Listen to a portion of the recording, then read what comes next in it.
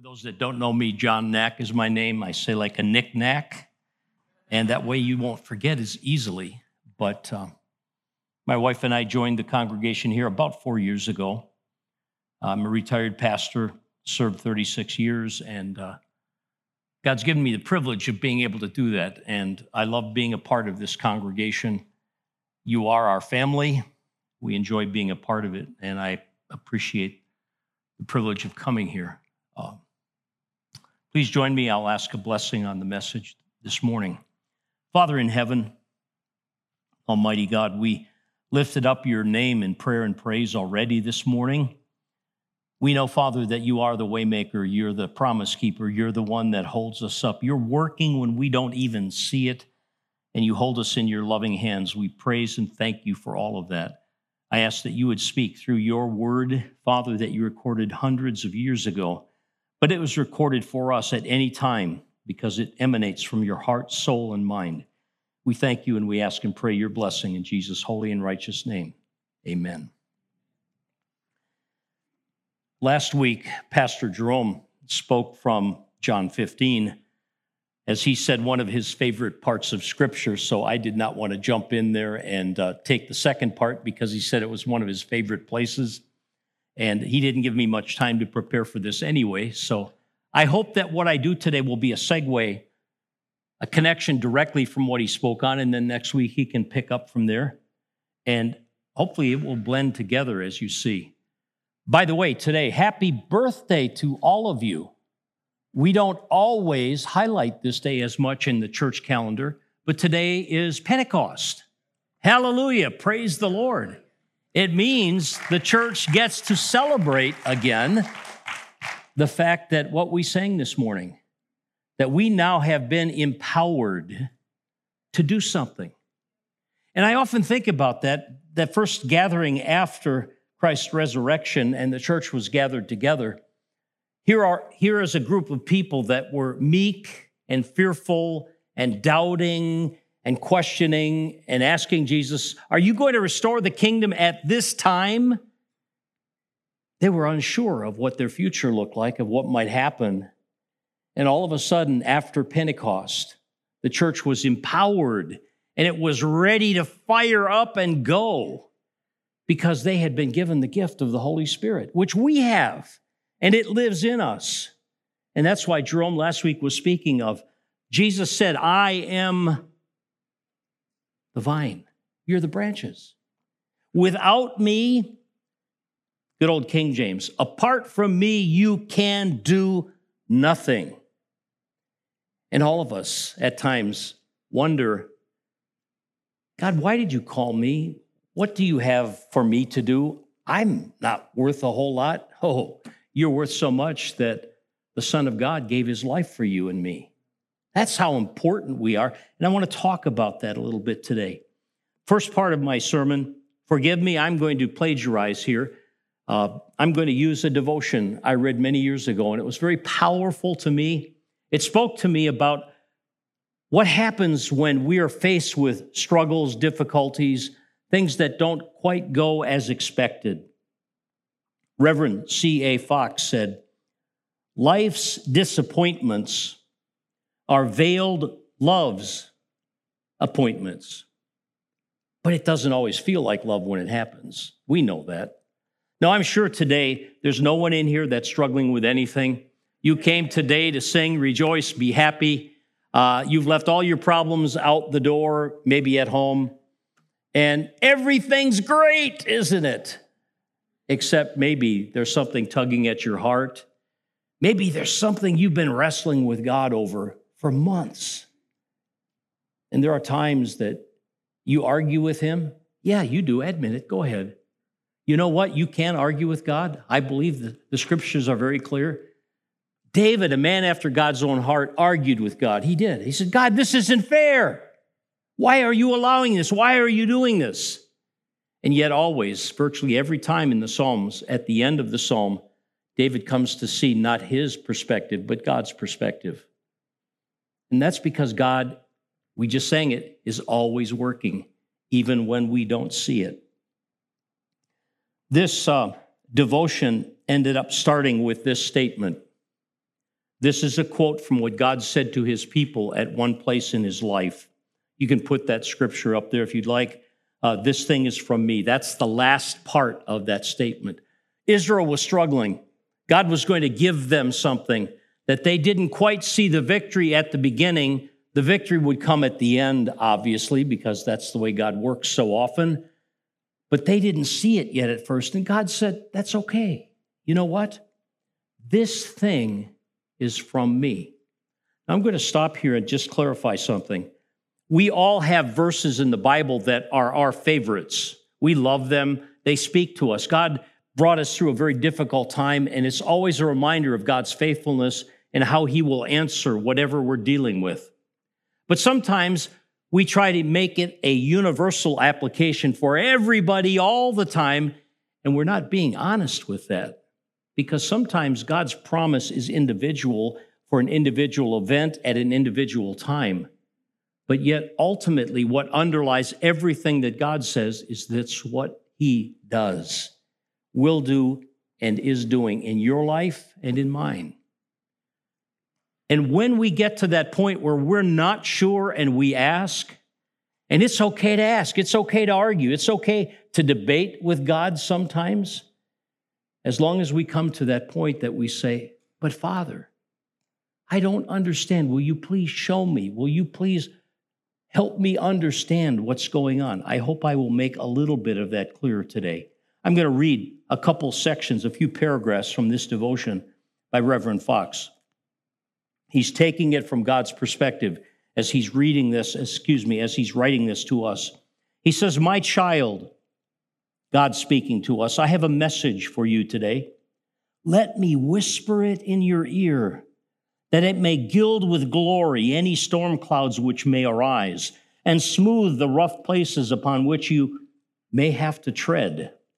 It is short, it's only 5 words, but let them sink into your inmost soul. Use them as a pillow upon which to rest your weary head. This thing is from me. One of the first things we question oftentimes, don't we, is wait a minute. If God's on his throne, if God really loves me, why would he allow this to happen? Yes. From our perspective, it doesn't always make sense, does it? But yet, here's a loving Father, a loving God who loved us so much that he gave his Son to die for us, to purchase us, to redeem us, to make him his sons and daughters for all of eternity. And we turn around and say, but God, you're not doing it right. Here, let me show you. No, because God is walking us through something, isn't he? Back to his devotion. Have you ever thought of it that all of that concerns you, concerns our Heavenly Father as well? For he that touches you touches the apple of mine eye. You can take note of that. I put that in my notes, Zechariah 2 and verse 8. Wonderfully, God says, if it touches you, it impacts me. Because I love you so much, I call you the apple of my eye. Does that not make you feel warm and fuzzy all over? God loves you that much that he's going to take care of those things, even when it doesn't feel that way. Isaiah chapter 43. You are very precious in my sight, Isaiah says. One of God's prophets called out to each one of us that we're so special to God, that he loves us, that we are precious in his sight. And I love the fact that he says that right after he clarifies for us in verse 2, that he has redeemed us. He has redeemed us. That's Pentecost. It's the day the Holy Spirit was poured out, and the church was empowered. Reverend Fox, I would have you learn, speaking from God's perspective, when temptations assail you and the enemy comes in like a flood, that this thing is from me, that your weakness needs my might, and your safety lies in letting me fight for you. Back to what Jesus said, John 15, apart from me, you can do nothing. Oh, yes, we will all go through those times where we think God expects more of us, and we're going to get in there and we're going to be good for the struggle. We're going to fight. We're going to do our part. And yet we feel like we're being beaten and we're falling behind. And we wonder, where's God's help? And God is always in those situations, I believe, saying, okay, are you ready to let me help you now? Do you really need my help? We have this mentality sometimes that we have to fight harder, work harder, do more on our part. And yet there's something, and we'll get to it near the end, that if God says if we truly trust him and turn it over to him, something powerful, amazing, and mighty will happen because we're the branches connected to the vine. Back to the devotion. Are you in difficult circumstances, surrounded by people who do not understand you, who never consult your taste, who put you in the background? This thing is from me. I am the God of circumstances. Thou camest not to thy place by accident. It is the very place God meant for thee. Have you not asked to be made humble? See then, I have placed you in the very school where this lesson is taught. Your surroundings and companions are only working out my will.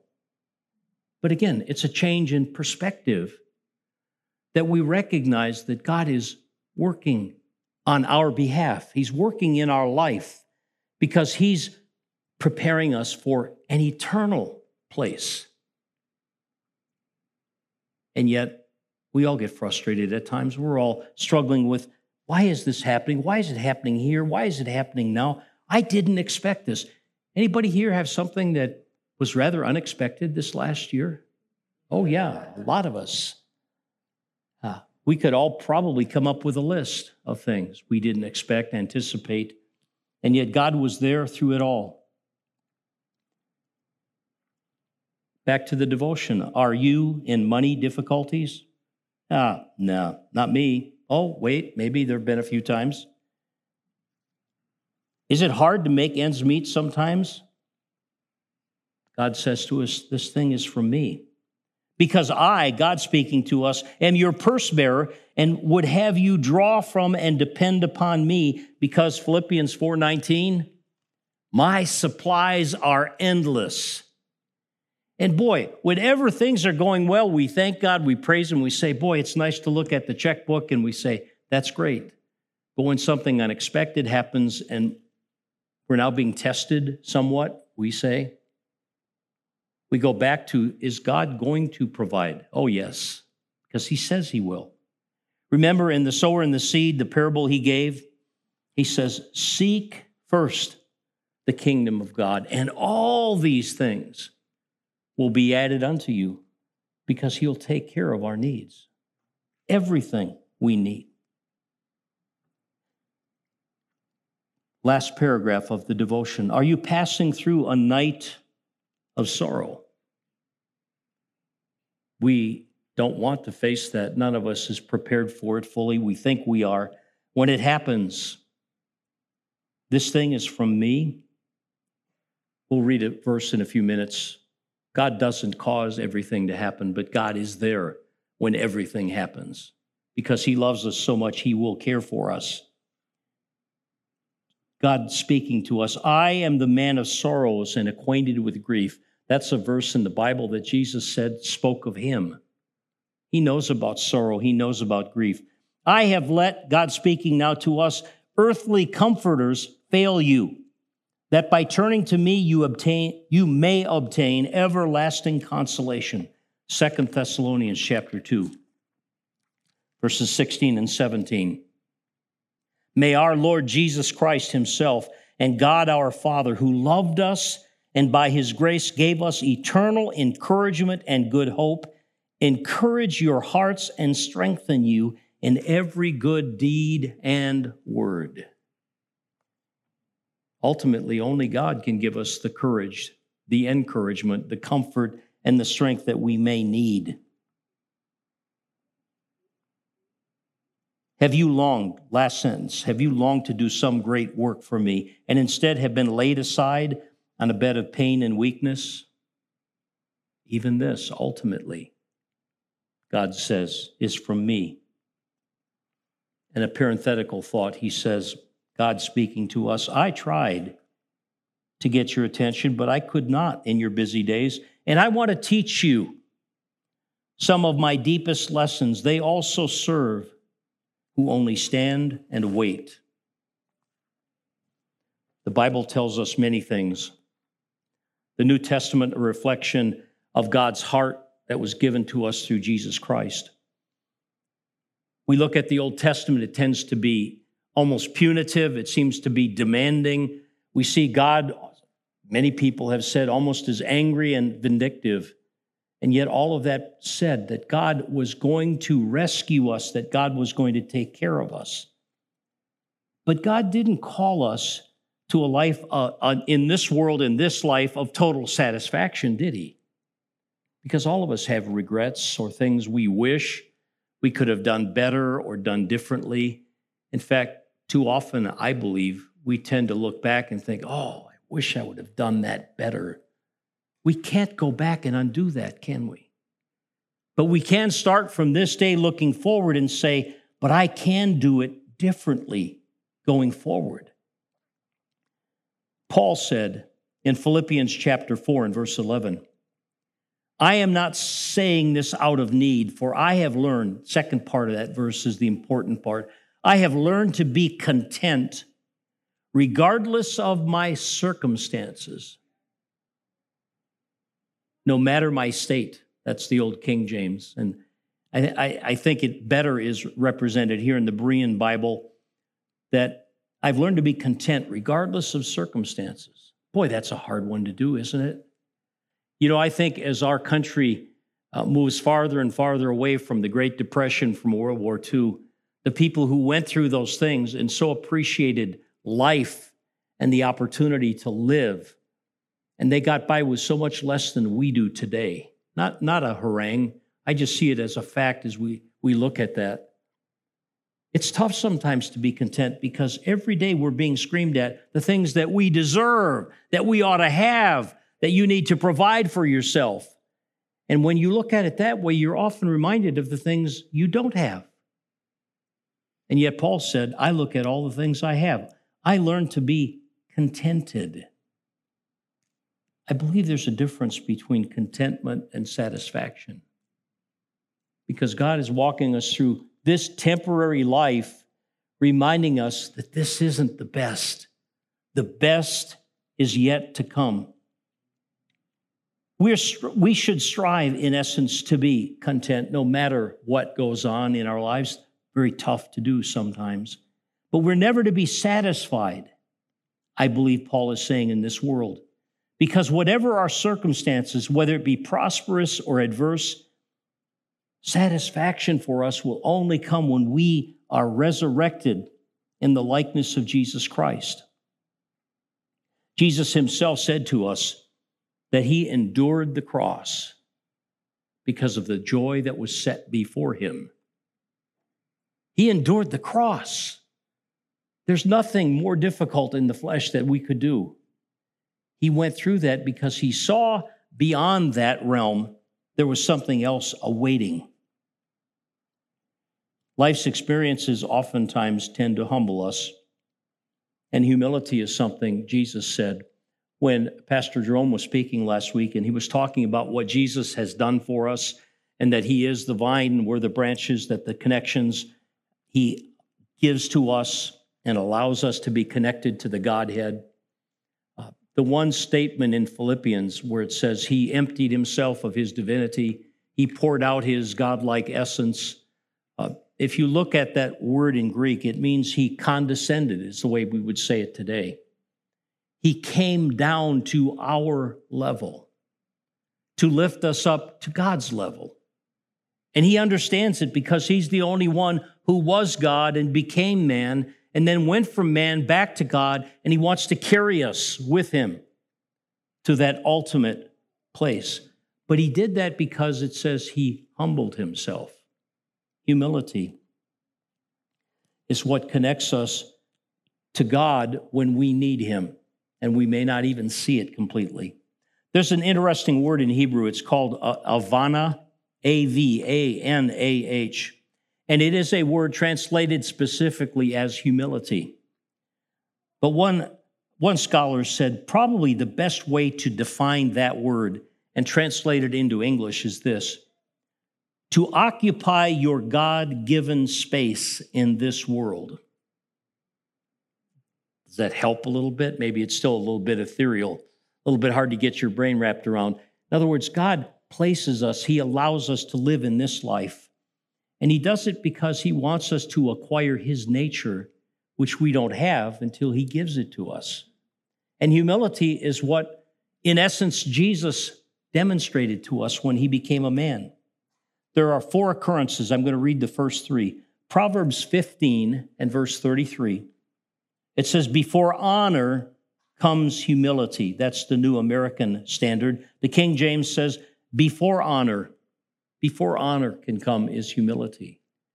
Jesus voluntarily condescended and became a man for us. Proverbs 18 and verse 12. Humility goes before honor. Before honor is humility, King James says, as well as Young's literal translation. And then it says in Proverbs 22, verse 4, by humility and the fear of the Lord are riches and honor and life. But I often find, isn't it interesting, that most of what our society holds up as being more valuable than anything else is power and control, being in charge, having wealth. Those are antithetical to what God tells us is important. The power will be given to us, and it doesn't come from us or this world, it comes from Him. But not lording it over others, that's man's way of doing things, but humbling ourselves under the hand of God and letting Him direct things. So God's kingdom and man's world are very different, and yet we're constantly being pulled and tugged and told that don't be a servant, don't be humble, put yourself in charge, be over other people. It's not the message Jesus brought to his disciples, his 12 leaders that He was preparing in their training. Back to 1 Kings, chapter 12, verse 24. I'll read the whole context of it. God was speaking to Israel. He was preparing to give them a huge victory. And He said, don't go up, you shall not go up, nor fight against your brethren, the children of Israel. Return every man to your house. In other words, He's saying, don't do it the way you think you ought to, because I've got something else in store. Because, He said, for this thing is from me. That's where this devotion came out of. But you see, throughout God's word, everything He tells us is that He is working in our lives because He has an ultimate eternal purpose that He's preparing us for. Interestingly, Israel didn't often do it right. Oftentimes they disregarded what God told them, but it says they hearkened, therefore, to the word of the Lord, and they returned according to what God had said. Because, back to the song we sang, God is always working. He's working even when we don't see it. He's working because He's up to something. When we look at the state of our world, our nation, and we see the struggles, we see the things that we wish were different, and yet we know when we pray that we say, but Thy will be done, Thy kingdom come, because we know man doesn't have the answers. Satisfaction. No, God says contentment. Romans 8, 27 and 28. And I was smiling to myself because I didn't know till I looked on Church Planner this morning the songs they were going to sing. And this was one of my core verses I wanted to use, Romans 8, 28, where it says, all things work together for good. And they were singing up here, God's always working, even when we don't know it, even when we don't see it. God's word doesn't tell us everything that happens is good, but God clearly does tell us everything will work out for the good if we truly trust and rely upon Him. He who searches our hearts, who's that? Obviously, it's God. He knows the mind of the Spirit because the Spirit intercedes for the saints according to the will of God. there are times in your life and in mine when we get down to pray and we can't even figure out what to pray for because it doesn't make sense. God, I'm in a place, I don't know what's happening. I don't understand it. I don't see the end yet. But we pray and we say, God, this is yours. I know that only you can handle this. We know that God works all things together for the good of those who love him, who are called according to his purpose. It says God works all things together. It may start out very, very badly. And yet, if we have a mindset of saying, but this thing is from him, from God, because he loves us, he will care for us. Psalm 34:18. The Lord is nigh, near, unto them that are of a broken heart, and saves such as be of contrite spirit. That word contrite, I love that in the Bible. It means to humble yourself enough to say, God, I don't understand, but I know you do. And I know you hold it, and you will take care of it. Psalm 37. I'm getting now to the end. This is the last part that I wanted to cover. It says in verse 7 of Psalm 37, rest in the Lord. Rest in the Lord and wait patiently for him. Do not fret because of him who prospers in his way, because of the man who carries out wicked schemes. And yet it's so easy to look at someone else and think, oh, they've got it so easy. They don't struggle in this part of life like I do. They're not struggling with this or having to deal with that. And the reality is God's got all of that, but he's holding us in his hands. Last part of my sermon that I wanted to share, and I think I shared part of this in another message, and that's fine because it's very powerful. And it reminds us of what God is up to and what God will do on our behalf. It's Psalm 37 and verse 5. It says, commit your way unto the Lord, trust also in him, and he shall bring it to pass. And we all have read that probably many, many times. And it's comforting of itself. And yet sometimes as we read through the scriptures, they tend to be just repeated over and over again. It's almost like rote. It's almost like a rote prayer. Oh yeah, I'm going to commit to God. I'm going to trust him. Oh yeah, he'll bring it to pass. Okay, well, God, let me give you my list now. This is what I'd like you to fix. This is what I need. Would you please straighten this out? Would you please? And in a sense, that's what we're doing. But this verse says so much more because when you deconstruct it, when you look at it, what it meant in the original language in the Hebrew, and I didn't see this until I read a devotion many years ago, but it's really changed the way I look at this whole concept of, number one, committing to God, and number two, trusting him. Because this thing, you fill in the blank, whatever thing you're dealing with right now, and God's whispering probably to you, and you might think a little bit, yeah, no, this thing God's not going to fix yet. Or God may never fix it for me. This thing is from me. I believe God says that to each one of us. But this wonderful verse, Psalm 37, verse 5, from the Young's literal translation, if we tried to make the Hebrews say it better in English, it says, roll upon Jehovah thy way. And I like when I did some word study a number of years ago, if you make it the most literal, it's roll your way over onto, okay? Doesn't matter what you want, what I want. If we roll it over and say, God, I can't fix this. I don't understand it. It doesn't make sense to me. I've tried, and it's not changing. Now I'm going to give it to you. Okay? That's not a bad thing when we come to that point and we're ready to do that. Roll upon Jehovah thy way. Trust upon him. And back to the song we sang, and he worketh. That verse calls attention to this fact that God is always working on our behalf. But sometimes he waits until we're ready to release it into his hands. Ever done that? I'm sure nobody here has ever done that. Oh, there are a number of things that I tried to fix. And I thought I was making an admirable effort, and I got farther and farther behind. And finally, God says, wait a minute, let me take care of this. Do you really want to hand it over to me? Roll your way, whatever it might be, over onto Jehovah. Trust in him, and he worketh. Better, good old King James, he worketh. It means he is working. He will always be working because he loves you so much. He's doing that on your behalf. I want to conclude then with another devotional. It was kind of a prayer, actually, by Laura Barter Snow. And she said this, and it will be part of my prayer here at the end. Some of my greatest workers, she said, are those shut out from active service, that they may learn to wield the weapon of all, prayer.